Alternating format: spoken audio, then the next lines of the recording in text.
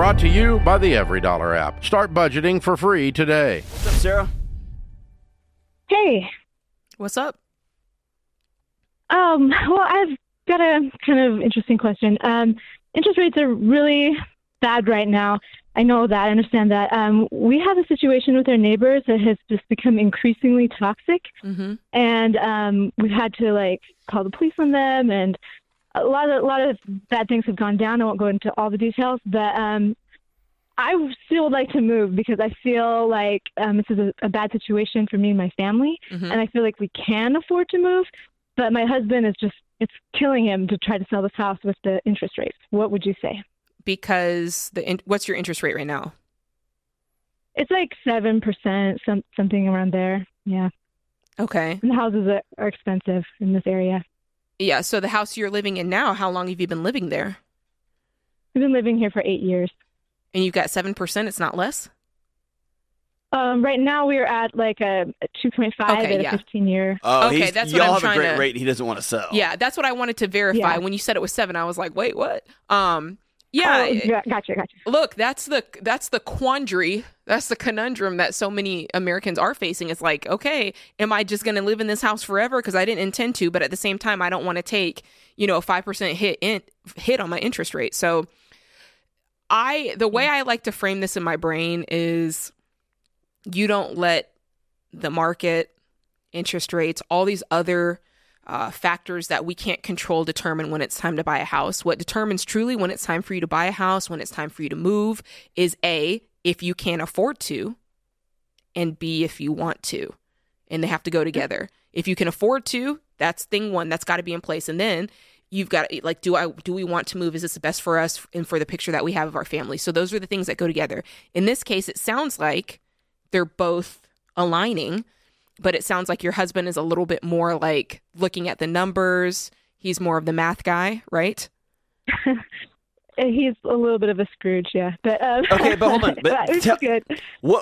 Give me some insight into what's going on, because if I had a bad neighbor situation where I had to call the police to keep my family safe, yeah, and my wife came to me in tears and said, "I've got to get out of here," I don't care what we're renting. I know, right? I'm out. Okay. So either the neighbors aren't that bad. Are they loud? Are they sitting in like one of those little kiddie pools that they got at Walmart and they're drinking too much? Or are they selling like drugs and are they crack violent? Yeah.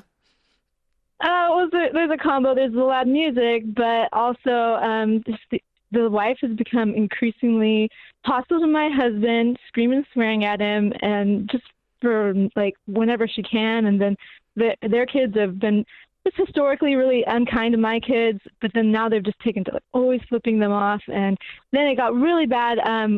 Rocks were thrown at our house, and there was messages written on our driveway saying "move out" and all this kind of stuff. And so we called the cops. The cops told us to put up cameras, and after we did, the wife of this other house published online that we're perverts trying to watch them in their pool. And I really feel like I'm on Maury right now. This is good radio. You are not the father. Yeah. And then we told him to get off my lawn. No, I'm just kidding. Yeah, dude. This is like taking us back to middle school, like elementary school. So right, yeah. I would. I don't know. Why isn't your husband concerned about this? He is.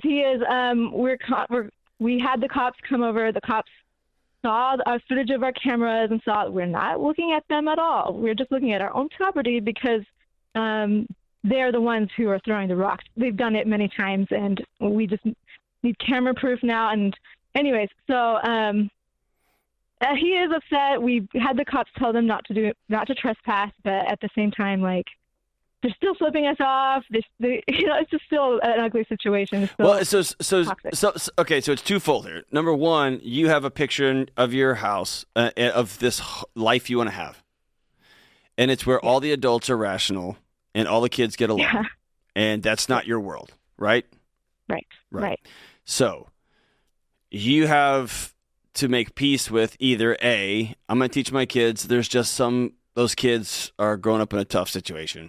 And so we are going to not give them space in our souls. We're going to head out. and you're not going to play with them. They're rude, and if they flip you off, that's rude, and we're going to move on. Mm-hmm. Or you can walk away. And it's that old saying, not by your hand, but in your lap. You didn't cause this, and yet here it is. And when you take responsibility for your own life, it always comes with consequences. Mm-hmm. Always. I refuse to be abused anymore. Okay, well, now you're a single mom, and you're going to have to figure it out. Yeah. I refuse to be in debt anymore. Okay, tough guy, now you got to work 3 jobs for the next 2 years. Mm-hmm. It always comes with something. So if you say, I am sick of my kids getting flipped off, which you should be, by the way. Mm-hmm. I'm sick of my husband. Next thing, she's going to accuse my husband of something, and it's going to be a mess. Mm-hmm. Totally get it. And you're going to have to sacrifice 4% on an interest rate somewhere or rent for a year. Let's talk about these dollars and cents, because I want to know a little bit more of whether, if you do choose to move, if you truly can buy a house or if you would be renting. Because I definitely don't want you to think you can afford to move and buy another house if you truly can't. So do you have any other debt? Okay. No, we really have tried to do the Dave Ramsey principles, and we don't have any other debt. We have a house is worth $440,000. We have $140 left on it, so we do have a big chunk to put down on another house. Mm-hmm. We just have to find a buyer in this market. Okay. And do you have an idea of where you would go? Have you started pricing out things? Or are you just making a lateral move? Or are you trying to move up? You've been looking for houses for months, haven't you? Yes. Yeah, we you did have. a contingency offer. Yeah, but it fell through. Anyways. She's like, I don't want to talk about that. Yeah, I don't. Yeah, sorry. So as long as you know, obviously you and your husband have to get on the same page about this, and you know the way we teach. I don't want you going into a 30-year mortgage. I want you on a 15-year fixed. Is that what you were looking at? Mm-hmm. We were going to do the 30 and then change when the rates get better. You would. No. Come on, Sarah. Do you know why we suggest a 15-year fixed? Right. So you can build wealth. And I don't want you in debt for 30 years. In 30 years, you're going to be, I'm going to guess, 60. You don't want to be paying a mortgage that long. I want you out of debt so you can build wealth. So 15-year fixed where the payment's no more than 25% of your take-home pay. And family, put a sign in the yard. Y'all are spending months worrying about how long it's going to take to sell the house. You could have had a sign in the yard 60 days ago, and you'd be halfway home. Put the house up for sale and see what happens. And then be ready to rock and roll. No matter what you want to do with your money, it starts with a budget. Stop overspending, save more, and create the life you really want with EveryDollar. Download in the App Store or go to everydollar.com to start for free.